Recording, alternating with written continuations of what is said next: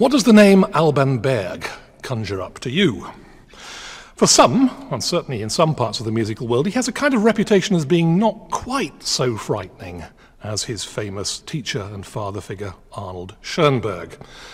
Sibelius famously described Berg as Schoenberg's best composition.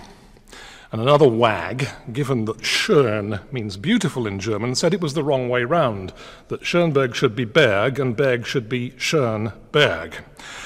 Anyway, certainly it's true that Berg followed Schoenberg into a tonality, in a way, and eventually into this technique called serialism and the infamous 12-note method, which dominated new music for nearly half a century.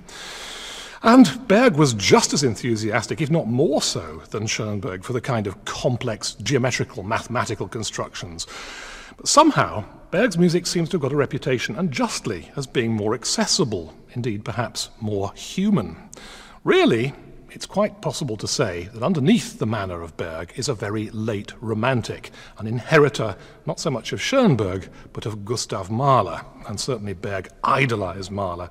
There's a story of him rushing into Mahler's dressing room after the first performance of the Sixth Symphony and storming out with Mahler's baton as a proud trophy, which he kept on his desk for the rest of his life.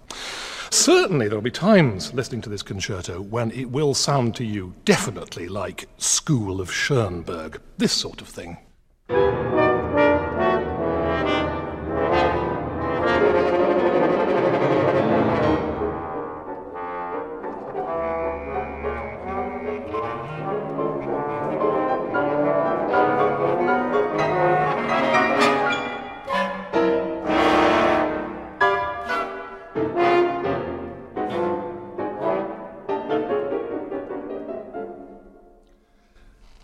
Well, the climax, that almost sounds like parody modern music, doesn't it? With those dissonances flung around the ensemble. Where's the sense of melody in this? Where's the harmonic movement? What's happening? It all seems so convulsed and dislocated. It's certainly a big challenge for our players today. The Manchester Camerata, with our soloists violin Jack Liebeck, piano Martin Roscoe, and our conductor Douglas Boyd. But alongside passages like that, you'll find music that could, well, almost be Brahms, tinged perhaps with little Chopin arabesques.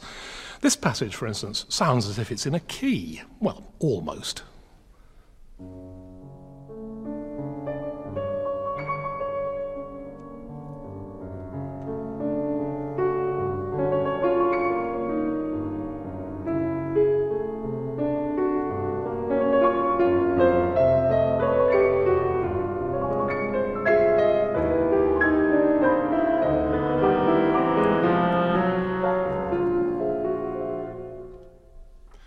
Well, those are two passages from the first movement of Berg's Chamber Concerto, which he finished in 1925. Berg was 40 at the time. Now, that sounds like a very dry kind of second Viennese school title, doesn't it? Chamber Concerto, Kammer Konzert. All it lacks is an opus number, but in fact, Berg gave up using opus numbers just before he wrote the Chamber Concerto, interestingly for the opposite reason as Hindemith gave for giving up opus numbers at the same age. Berg was embarrassed because he'd written so few works. Hindemith was embarrassed because he'd written so many. But this is far from being a dry piece, as that second extract suggests. It's full of the sounds of Berg's home city of Vienna.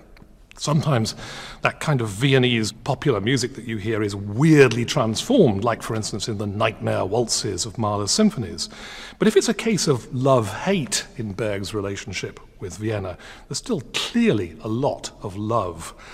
And just after that kind of slightly Brahmsy passage we heard, which is almost like a kind of memory of maybe Brahms's Liebeslieder Walzer, the love song waltzes, the second variation begins. And here, although elements of expressionist distortion creep in, you can still hear the waltz clearly in the background, and also something of the warmth and tenderness and even that untranslatable Viennese word Gemütlichkeit, coziness, conviviality, that's just so echt Viennese. Certainly, Berg felt more at home in Vienna than the Bohemian-born Jewish composer and conductor Gustav Mahler.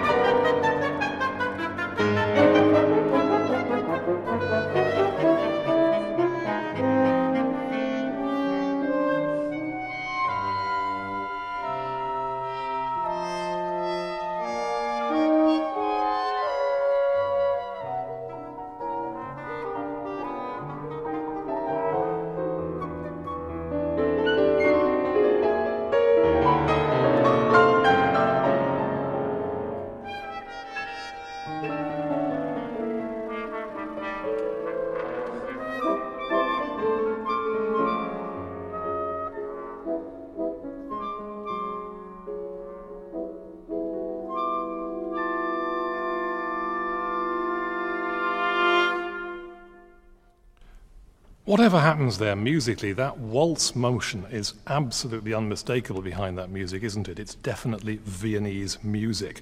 I love that enigmatic little touch there some of you have noticed where the violin just plucked his open strings for a second.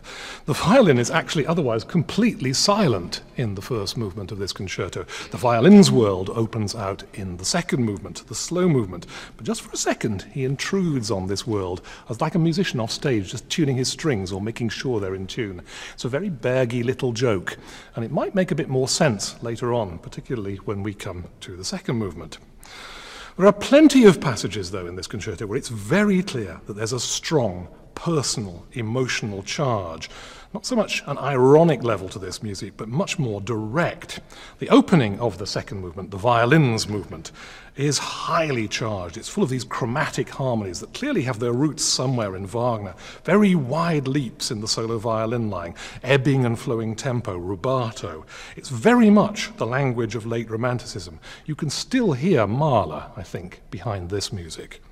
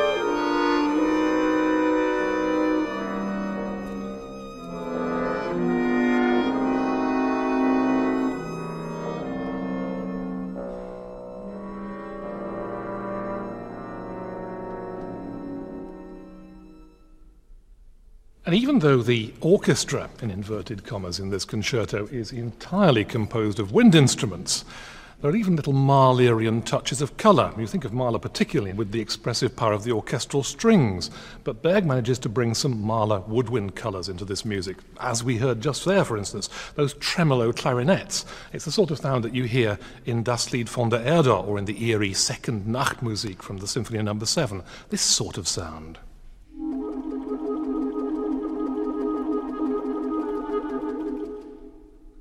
But for some people, the harmonic language, especially of Berg, isn't easy to grasp at first hearing because he is so chromatic, because he'll give you something that sounds reassuringly tonal one moment and then pull the rug from under your feet the next. It's almost like Wagner's Tristan gone mad at times. And that's still true more than 3/4 of a century after the chamber concerto appeared. So by way of a kind of introduction to the harmonic language of the chamber concerto, here's a little palate-preparing aperitif. Berg's first officially acknowledged composition, his Opus 1, his piano sonata of 1908. This is the first phrase, Martin.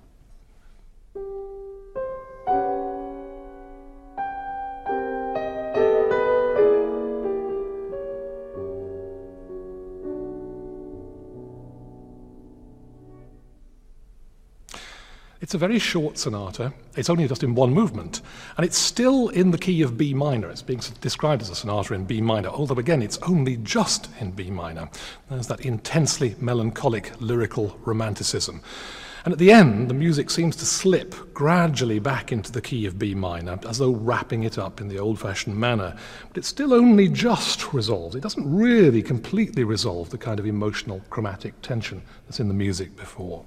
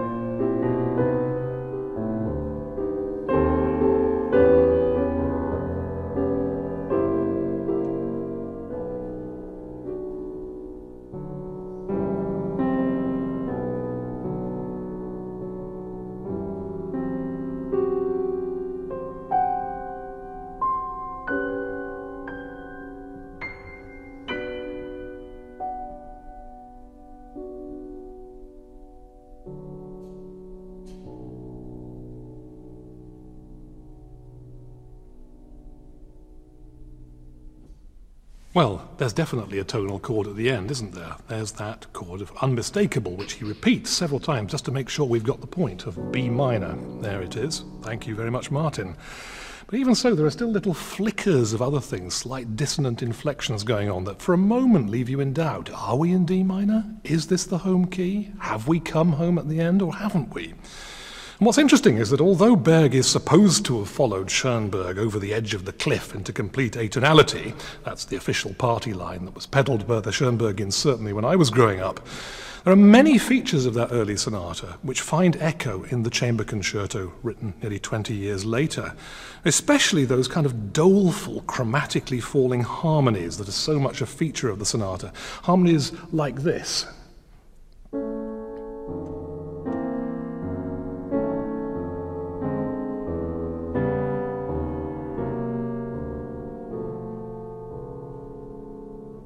We're almost in blues territory there, aren't we?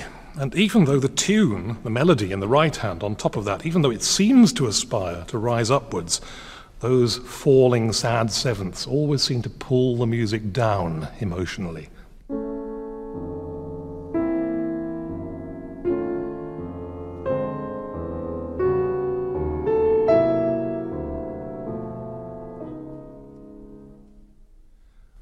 Now, listen to this passage from the finale of the chamber concerto. It's a moment of aching nostalgia.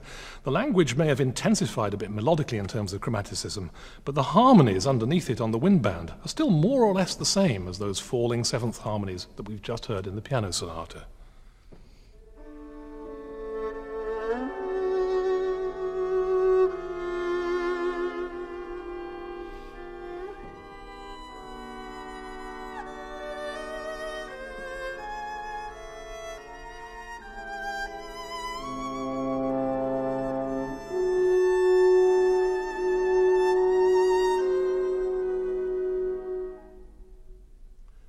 Still very much the same kind of sensibility going on there. Still the same kind of way of moving. You can imagine him discovering the chords at the piano in exactly the same way in those two examples.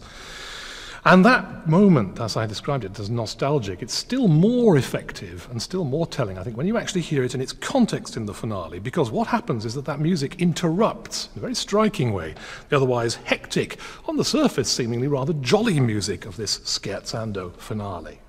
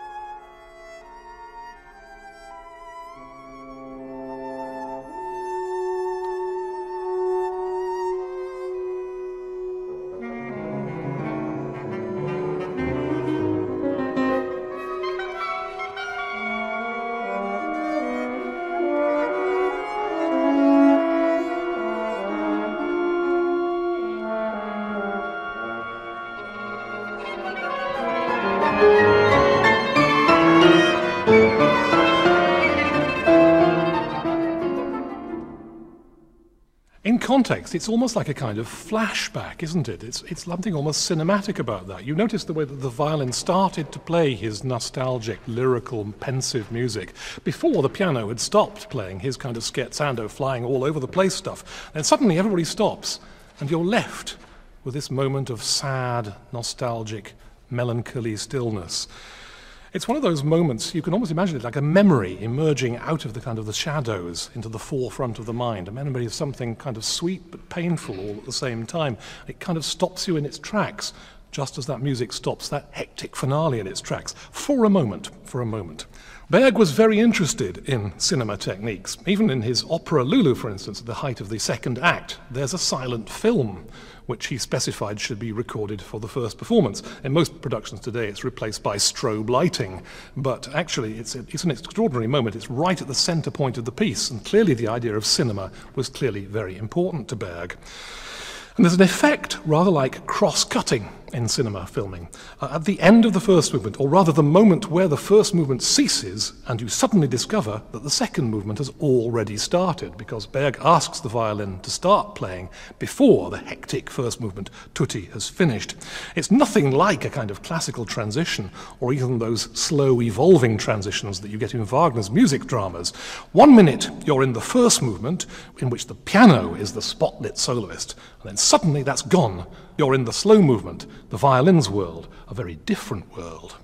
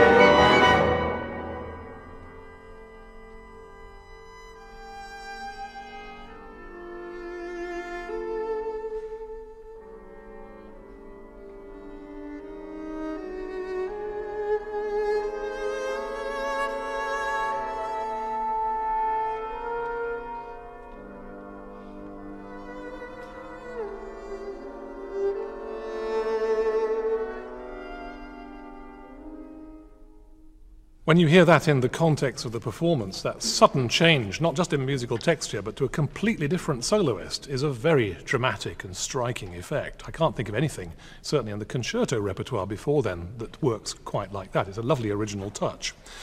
But this change of the soloist between the movements brings us to the question of the broad outlines of the concerto, because like most classical concertos, this chamber concerto of Berg's is in 3 movements. The first movement is a theme and 5 variations.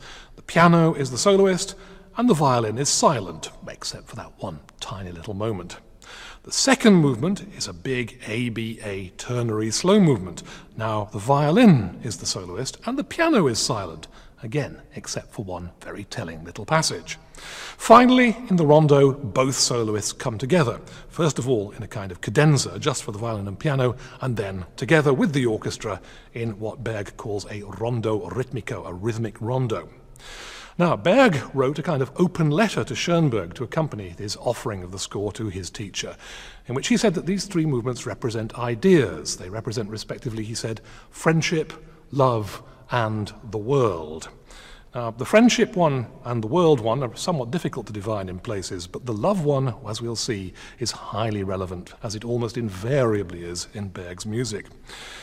The structure, however, is full of extraordinary devices and symbols. First of all, let's have a look at the purpose of the concerto, and that will bring us to some of the symbols right at the start. It was written in honor of Schoenberg's 50th birthday. Actually, typically, Berg was a bit late with it and only finished it the following year, which happened to be his own 40th birthday. But the concerto begins with a kind of coded musical tribute to Schoenberg and Schoenberg's other pupil, Anton Weber, his other famous pupil. Berg absolutely loved codes. He loved them even more than his revered musical idol Schumann. And you can spend hours with this score, as many academics have, picking out codes that he used. Here, at the beginning of the concerto, in a little passage before the first movement starts properly, it's called Motto. He plays with the names of Schoenberg, Webern, and Berg. Now, fortunately for German composers, they've got a few more useful letters in their musical alphabet. We've only got A, B, C, D, E, F, G. They've also got a letter H, which is what we call B natural. whereas their B is B flat, so you've got B and H. But also, with a little bit of punning, they've got an S as well, which is ESS, which means E flat, which is highly convenient for Schoenberg because you've got SCH, the letters of his name.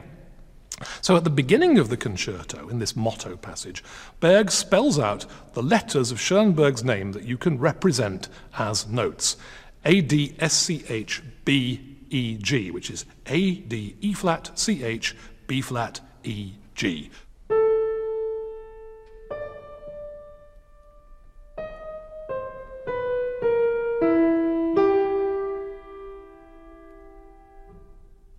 And that's purposely given to the piano because the piano is the all-embracing instrument, just as Berg and Schoenberg felt that their great teacher was the musically all-embracing figure. Then the lyrical violin presents the musical letters that make up the name Anton Webern. A, E, B, E. A, E, B flat, E. Here it is.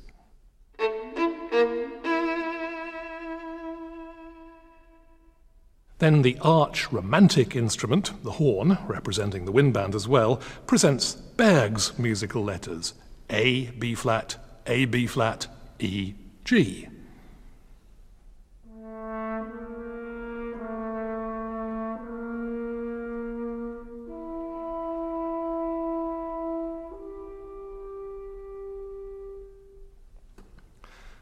It's a rather nice effect that I'm sure Berg would have enjoyed, that the horn shyly, as it were, imitates the letters of Schoenberg, the final letters of Schoenberg's name in his theme on the piano at the end there, just as Berg was inclined to be a little deferential and shy in Schoenberg's presence himself.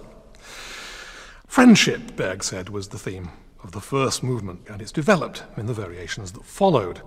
And the motives are hinted at again, and they return sometimes as obvious themes in the concerto.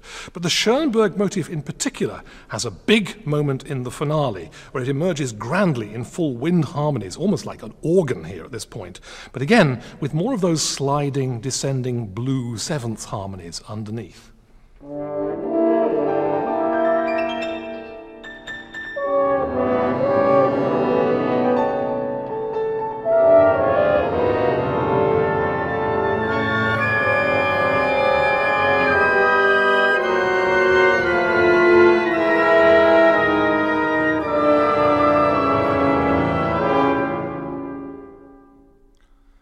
I do love that scoring there. He really does make the wind band sound like an organ for a moment, doesn't it? Or a harmonium, maybe. It's an extraordinary sound.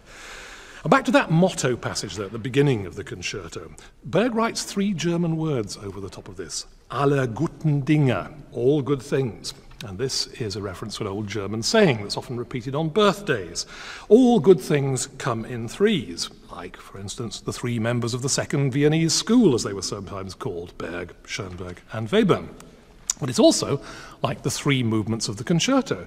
It's also like the 3 voices that we heard in the motto, and which, in a way, are represented on the platform, the piano, the violin, and the wind band. You can play these name games with Berg forever. He was particularly fond of the number 23, for instance, and the huge sections of this piece, if you add up the bar numbers, they turn out to be multiples of 3s or 23. It's the kind of game he loved playing. But there is a purpose as well here. Including the soloists, there are 15 instruments in this ensemble here, which is 3 times 5. It's the same number as the number of instruments in Schoenberg's First Chamber Symphony. Now, in Schoenberg's First Chamber Symphony, the winds heavily outnumber the strings, and that does create sometimes a bit of a balance problem. But Berg takes Schoenberg's 8 woodwind and 2 horns and adds a piccolo, a trumpet, and a trombone. It does make for a more practical balance here than in the Schoenberg Chamber Symphony. I don't know if that was thought of as an implied bit of sly criticism of his teacher and father figure. Maybe not at this point, but certainly when we look at later in this piece, you realize that there is an interesting critical subtext possibly going on in this concerto. For now, though, let's have a look at another fascinating technical stunt that Berg pulls in this concerto. Actually, it's much more than a stunt. The finale is marked rondo ritmico, and Berg was very interested in rhythm. In this concerto, he develops a new way of using it. One thing you can do is change the rhythm while keeping the pitches the same. There's a very good audible example of this if you listen to the clarinet line in the theme from the first movement.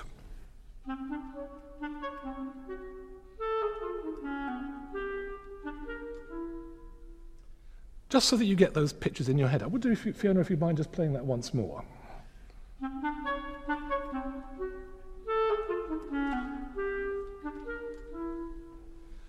Towards the end of the third movement, the rondo ritmico, you get exactly the same notes shared between the violin and the first horn, but the rhythm is completely different.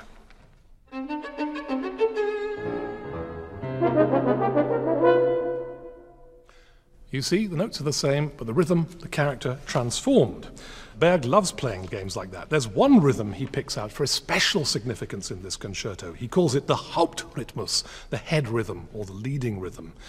You heard it, for example, in that agitated passage that we heard earlier in the second movement. The violin plays this.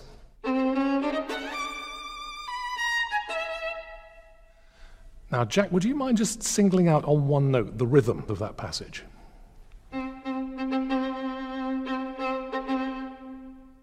There's something very urgent about this rhythm, like a kind of challenge. It often injects a kind of drive back into the music just when it's becoming ruminative or melancholy, a little bit like a call to action or a reminder of some sort of fate significance. For instance, in this passage, you have the violin playing dreamy arpeggios across the string, rather like in Berg's violin concerto, and then suddenly in comes that rhythm again, and suddenly everything is drive and urgency all over again.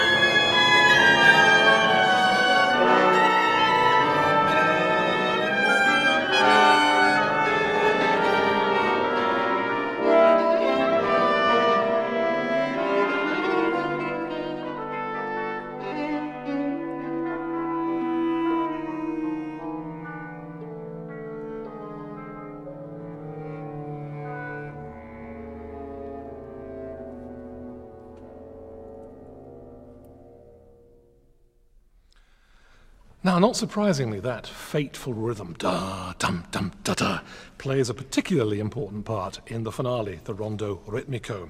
At the final climax, just listen to what the violin is playing as he digs deep down onto his lowest string, the G string. As the orchestra and the piano rush forwards in frenzy, the violin digs away at this rhythm at the bass.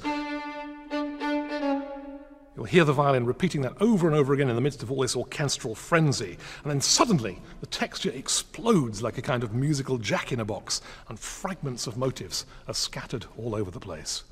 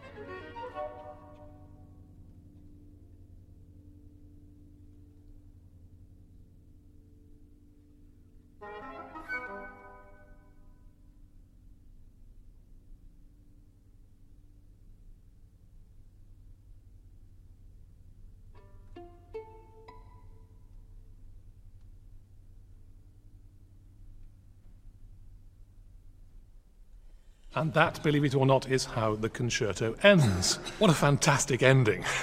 Actually, that last chord there that the violin plucks out is a sort of a tonal chord, but it's about as unconclusive as the end of the piano sonata we heard earlier was conclusive.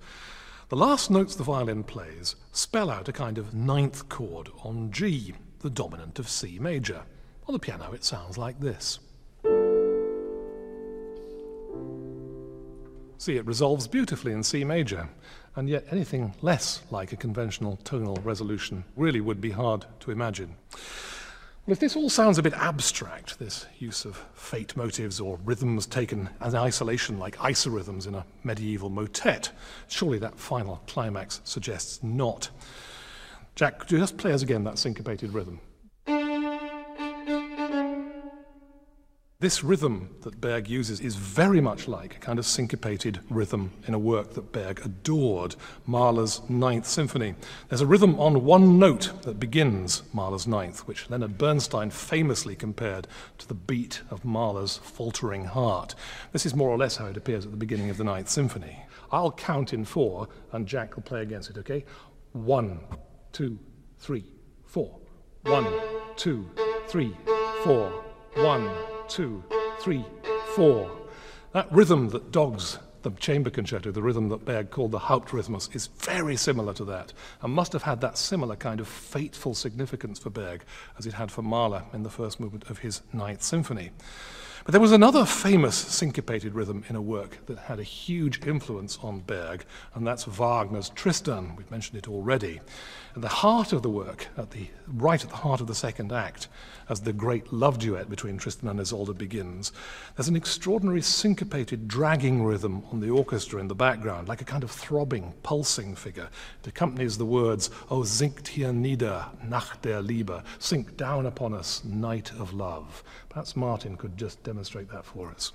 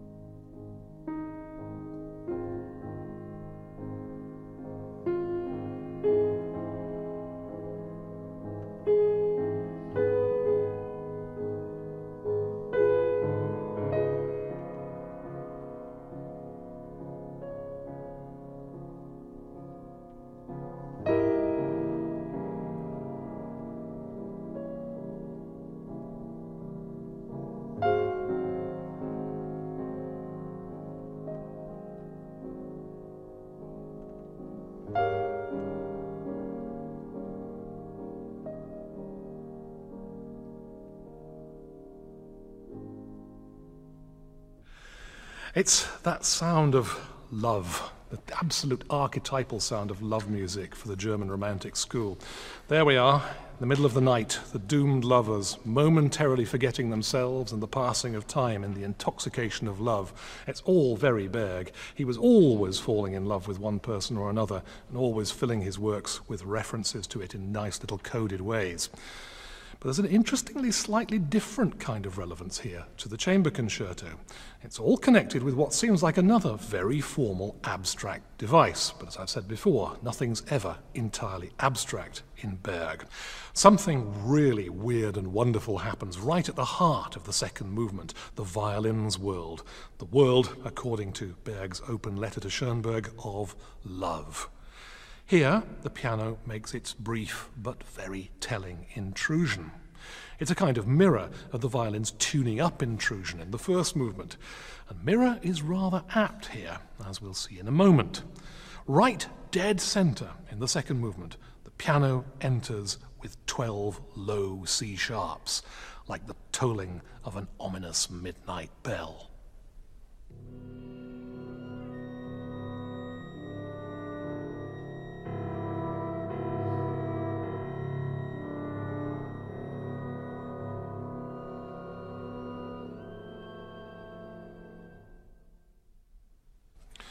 Did you notice that the way the brass harmonies rose and then fell?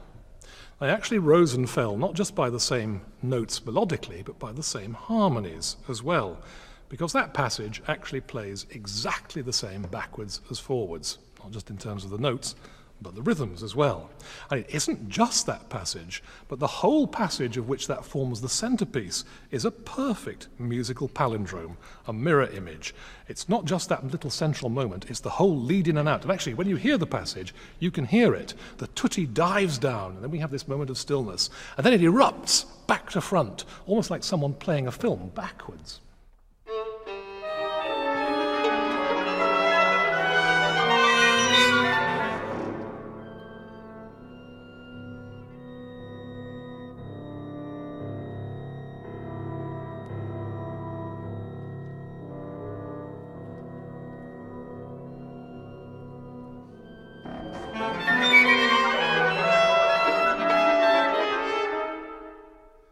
In fact, whole sections of this movement behave like that. You get the music one way round, and then Berg, as it were, stops the film and runs it backwards. A perfect musical palindrome. Okay, so it's an interesting device. But there's something else going on here, something which it seems that people weren't aware of for a very long time after Berg's death. It wasn't until people began to have a look at his manuscript and his sketches that intriguing things began to emerge. Just listen to what the horn plays right in the middle of that mirror passage there. The romantic horn. Remember, it was the horn that was associated with Berg's name right at the beginning of the concerto.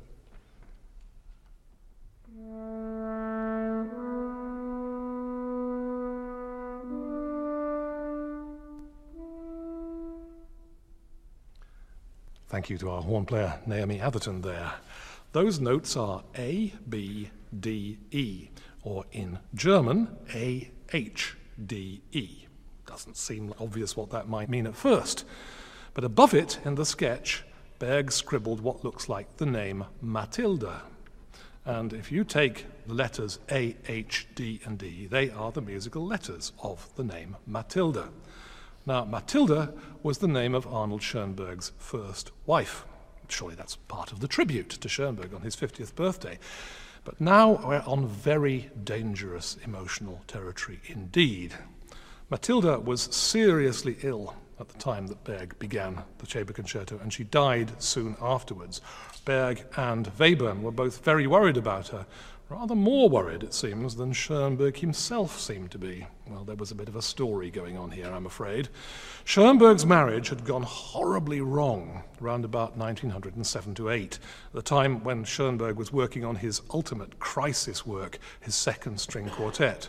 Matilda, obviously finding Schoenberg's obsessive devotion to his art, his fanaticism, and his rather dominating obsessive character difficult to deal with, had an affair with a younger man, a brilliant but unstable painter by the name of Richard Gerstl. Schoenberg was horrified, partly because Gerstl was a very close and trusted friend. Matilda was persuaded eventually to return. Think of the children, was the argument some of the friends used. But Gerstl couldn't bear it and killed himself. Schoenberg was devastated by this.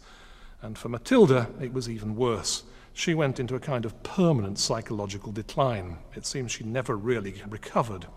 And Berg clearly felt huge compassion and sorrow for Matilda. So is that why there might just possibly be a hint of the fated lovers from Tristan and Isolde in his own Hauptrhythmus, that fatal midnight, the echoes of the night of love in Tristan, and the turning back of the music at that point, just as Tristan at one point says, oh, if only we could turn back time. This in itself refers back to one of the most famous lines of all German poetry, one of the great lines of all, its German equivalent of almost to be or not to be, from Faust by Goethe. Wenn du kannst dem Moment sagen, verweile dich doch, du bist so schön. When you can say to the moment, stay, stay, you are just too beautiful. That's almost as though what Berg is trying to do at this moment, where he turns the music back to front, turn time backwards. Let's not have fate take us the way that it has inevitably to go. But no, the fate rhythm decrees otherwise, and the concerto drives on to that strange, fragmented, broken conclusion. So, that palindromic device clearly also has a kind of elegiac purpose. This is clear from another passage in the slow movement where Berg reverses the music that we heard. First of all, in this passage from the second movement, we have this kind of falling figure on the violin. The tones, listen, contract to semitones, and then, rather more extraordinarily, to quarter tones. If that sounds slightly painful, it's clearly meant to be. This is a really intense, painful lament.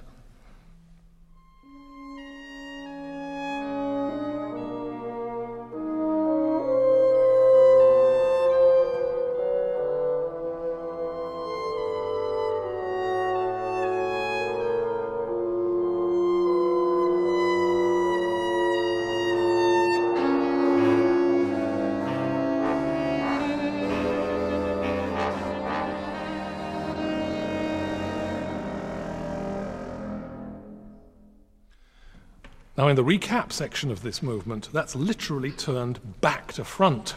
And it acquires a new note. Those figures aren't lugubriously, sadly falling. Now they're rising. And there's something else in this music now, isn't there? Possibly even a note of protest or anger.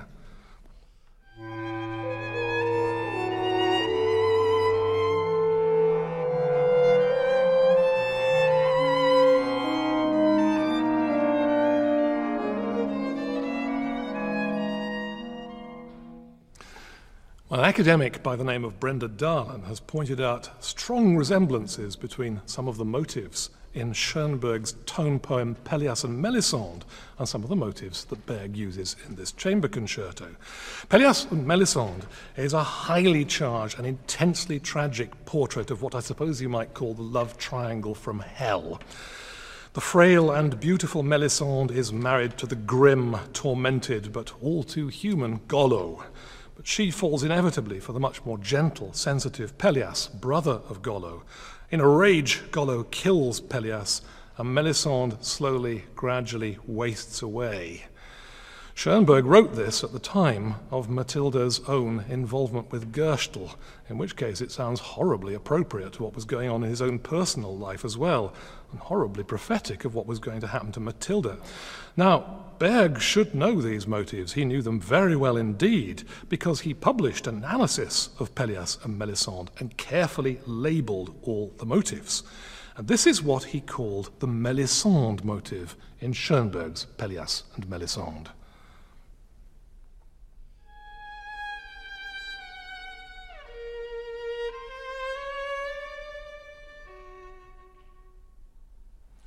And here's something very similar, marked M in Berg's sketches, introduced by the oboe in the slow movement of the chamber concerto, and it's preceded by angry, rising figures on the violin.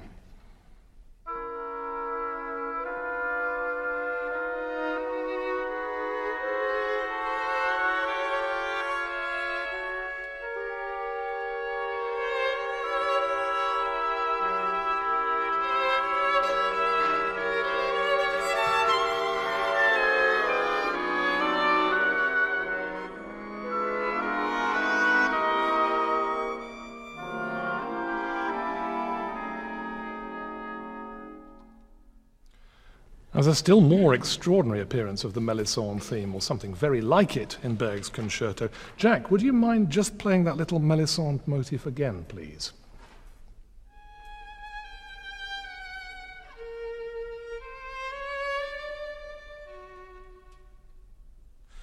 Keep that in your mind now as we listen to the climax of the Adagio, where that fate motive is heard for the first time. The trumpet here has that motive, and it's marked alles übertonend, sounding out clearly over everything. It's introduced by a crescendo, which again is led by a version of that fate rhythm on the violin.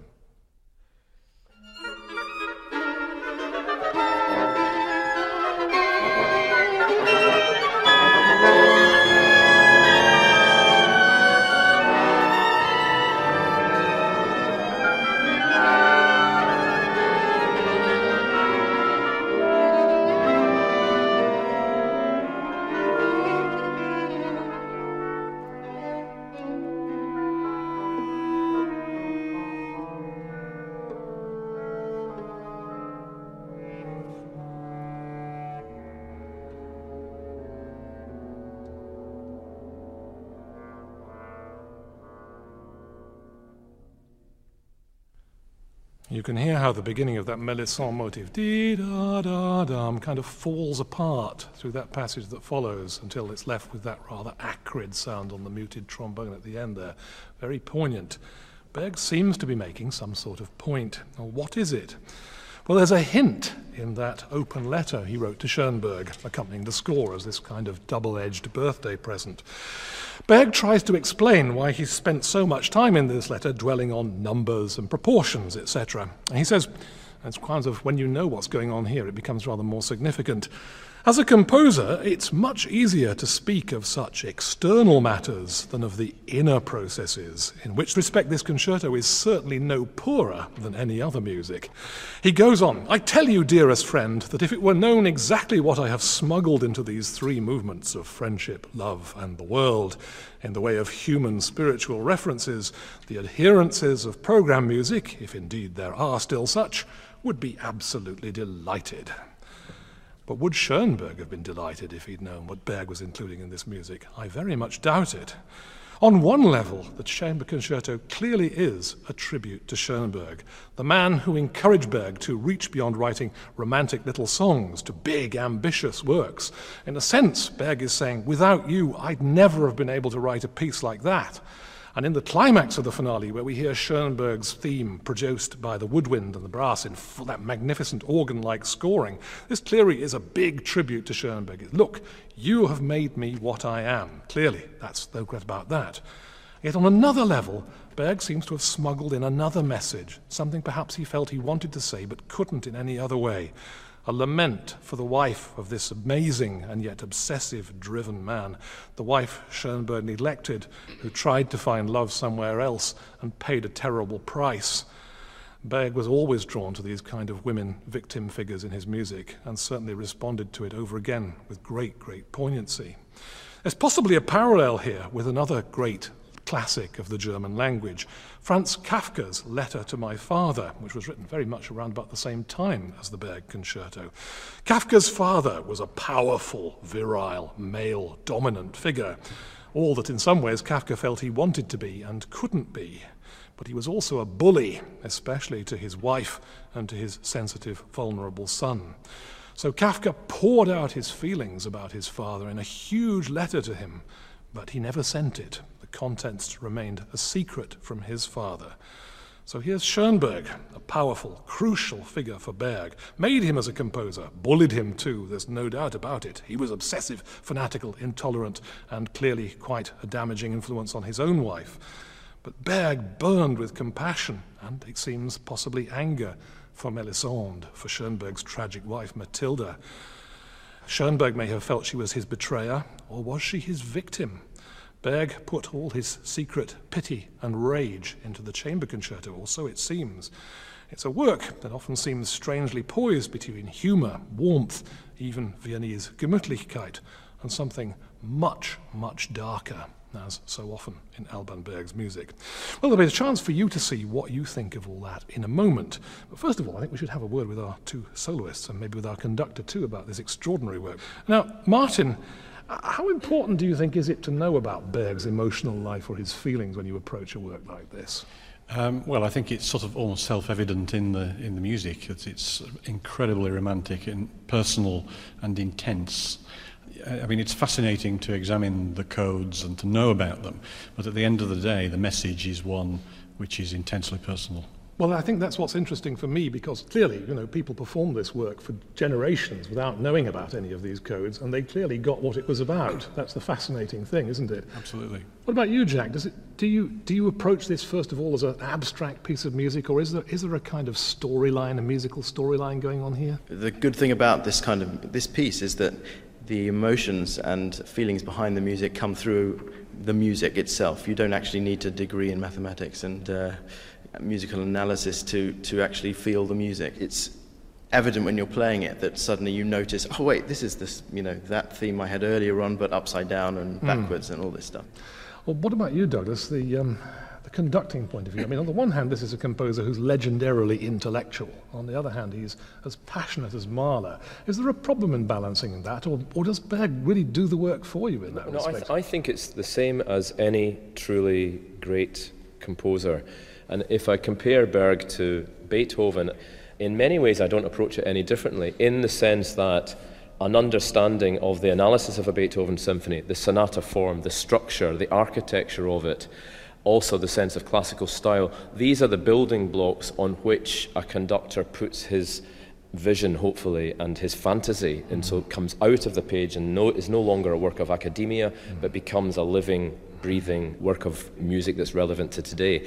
And in Berg, it's exactly the same. I think it's incredibly useful from my point of view to understand the techniques that go into writing this, the structure of it, using the rhythms, how he inverts them, how he does them retrograde, etc. But beyond that, the emotion of the piece then starts to take off from me. And you were making this example of the absolute middle of the slow movement, this palindromic effect where the music grinds to a halt, and we have the midnight tolling bells of the piano, and then the music takes off literally backwards.